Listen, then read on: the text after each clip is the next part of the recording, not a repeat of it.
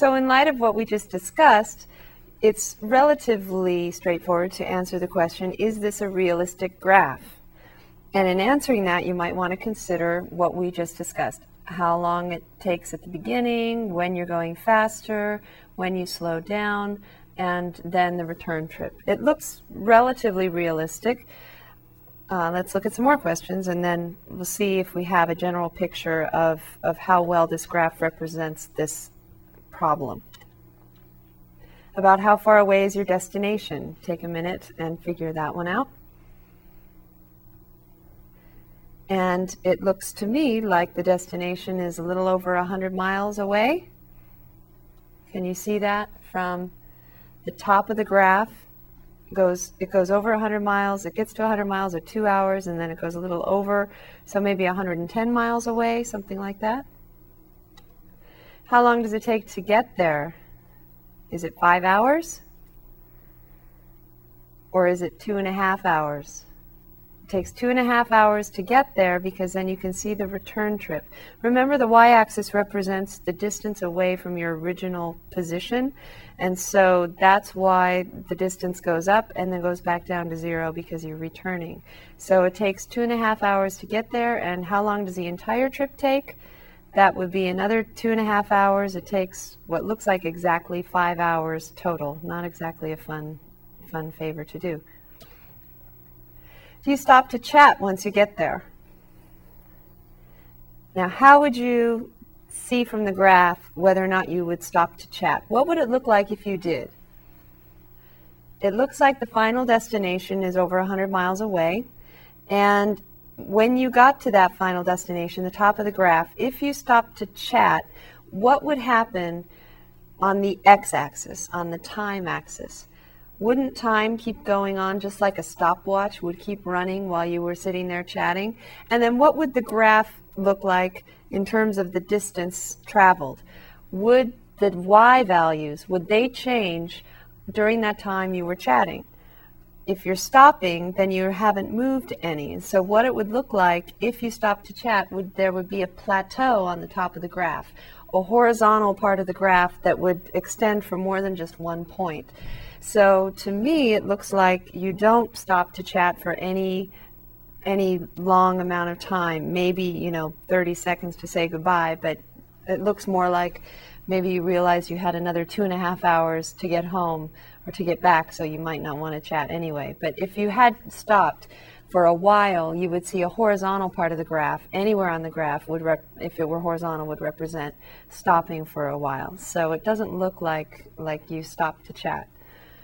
Another question, at what part of the trip is travel the slowest? We already looked at this on the Excel chart, but can you see on this graph as well that you travel the slowest, it appears, when you are at the beginning of your trip and then getting close to the destination, and then again at the end of the trip between 4.5 and 5 hours, you see it leveling off again. So those would be when you travel the slowest. And then if you wanted to answer the question, when did you travel the fastest, you could do that as well. Let's talk about average speed for a minute, and we're not necessarily talking about this example, but if it takes you 2 hours to travel approximately 100 miles, about how fast are you traveling on average? When I ask this question, most everybody says 100 miles in 2 hours means 50 miles per hour. And how did you get that? I'm much more interested in how you got that answer. So 50 miles per hour came from 100 miles divided by 2 hours and then reduced down. That's an average speed because you only had a certain distance in a certain amount of time. You had basically 2 points. 100 miles is the distance traveled between, say, the first point you started measuring and then the end point. So when we do this, we're really talking about 2 points. You'll see what I mean later. But the distance between those 2 points on the y-axis is 100 miles. It went up 100 miles on that graph. And then the distance on the x-axis, we usually call it, or the t-axis for time, the independent axis, that distance is 2 hours, time 2 hours. So it really does represent a division, which, if you think about it, I'm not going to give it away yet, what else represents this sort of division, 100 miles divided by 2 hours when we're talking about a graph. So what is the average speed for the first hour of this trip? So in order to answer that question, you need to be able to look at the data. So we're going to go back and look at the data and find the average speed for this trip in the first hour. So here again is the data for our trip. The time in hours, x, or you could call it t if you wanted for time, and then the distance traveled in miles, y, and when x is 0, y is 0. And the question was, what is the average speed for the first hour of the trip? So using this data, find the average speed for the first hour of the trip and then come back. So coming back, you see we have the point 00, and then after 1 hour you've traveled 44.44 miles. So this question doesn't even need any division. Since it's the average speed for the first hour, in 1 hour you traveled 44.444 miles according to this accuracy measurement. So the average speed for the first hour of your trip is therefore 44.444 miles per hour. So we've traveled 44.444 miles per hour on average in the first hour of the trip.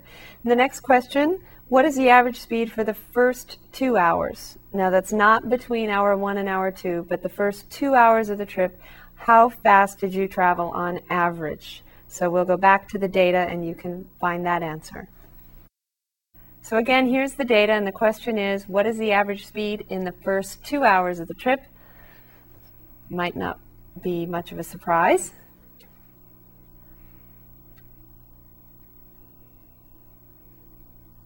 Okay, did you have a chance to do it yet? If you go to 2 hours, you traveled 100 miles, and we've already answered that question. 100 miles in 2 hours is the same as 50 miles per hour. So the answer, 50 miles per hour, again, 100 miles divided by 2 hours.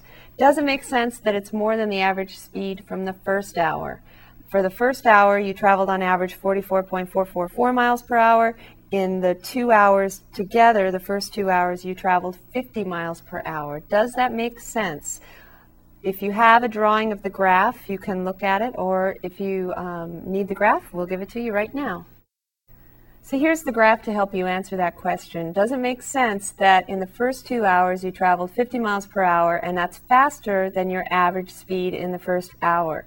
Now, I'm not able to draw it on here, but if you imagine a line going between your starting point and the first hour, you can see an imaginary line traveling the way my mouse is traveling. However, try to make it more straight in your mind.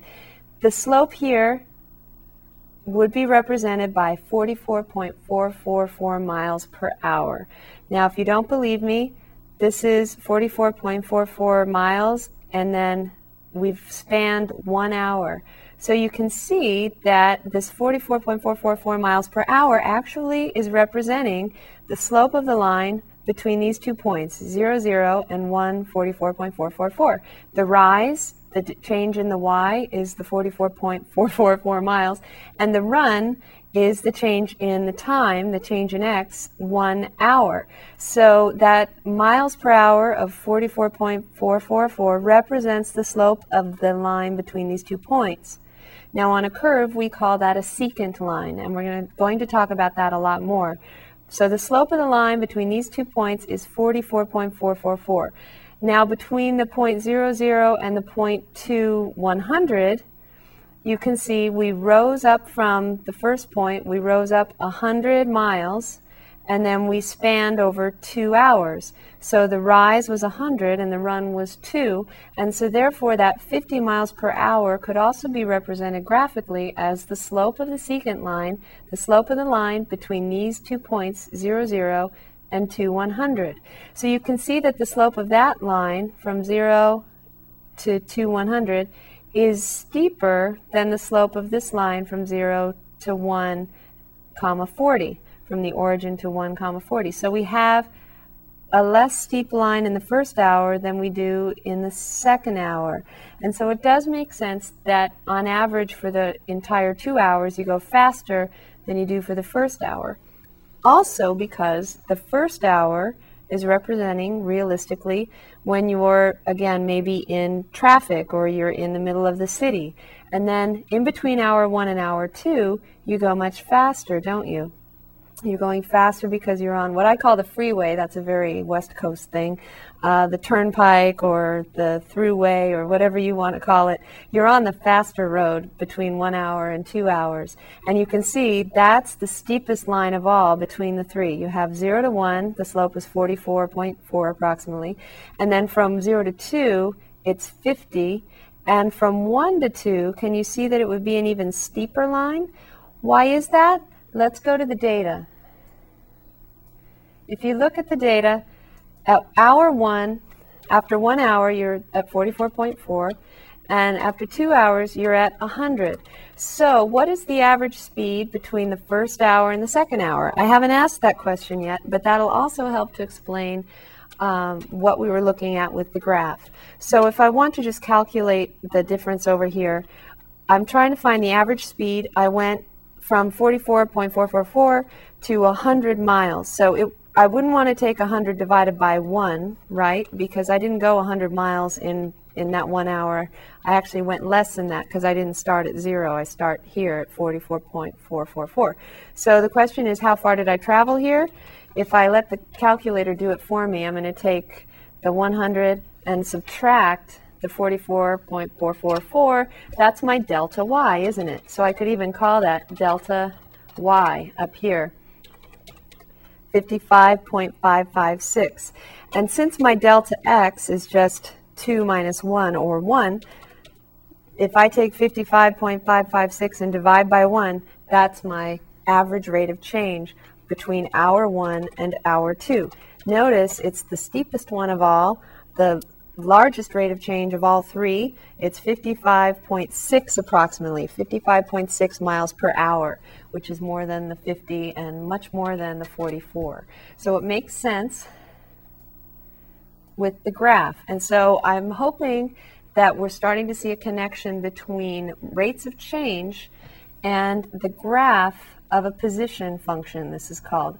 You have different positions at certain times on the trip, and we call that a position function. And the slope between certain points on the position function is representing our average rate of change, or our average speed in this case, since we're talking about traveling. Now, we haven't talked about coming down on the other side yet, but I have an activity for you just to make sure that you've had enough time to do this on your own. Here's the exercise. I'd like you to find the average rates of change, the average speeds for each hour on the trip. We've already done the first hour, and we've done between 1 and 2. That was 55.556. So between hour 2 and hour 3 and hour 4, and hour 4 and hour 5, find the average rate of change for each of these. And if it's not positive, that's okay. Keep the sign consistent, because we're going to talk about what happens when the sign changes. So please take a minute to find the average rate of change between each of these times on the hour, 2 and 3, 3 and 4, 4 and 5, and then come back.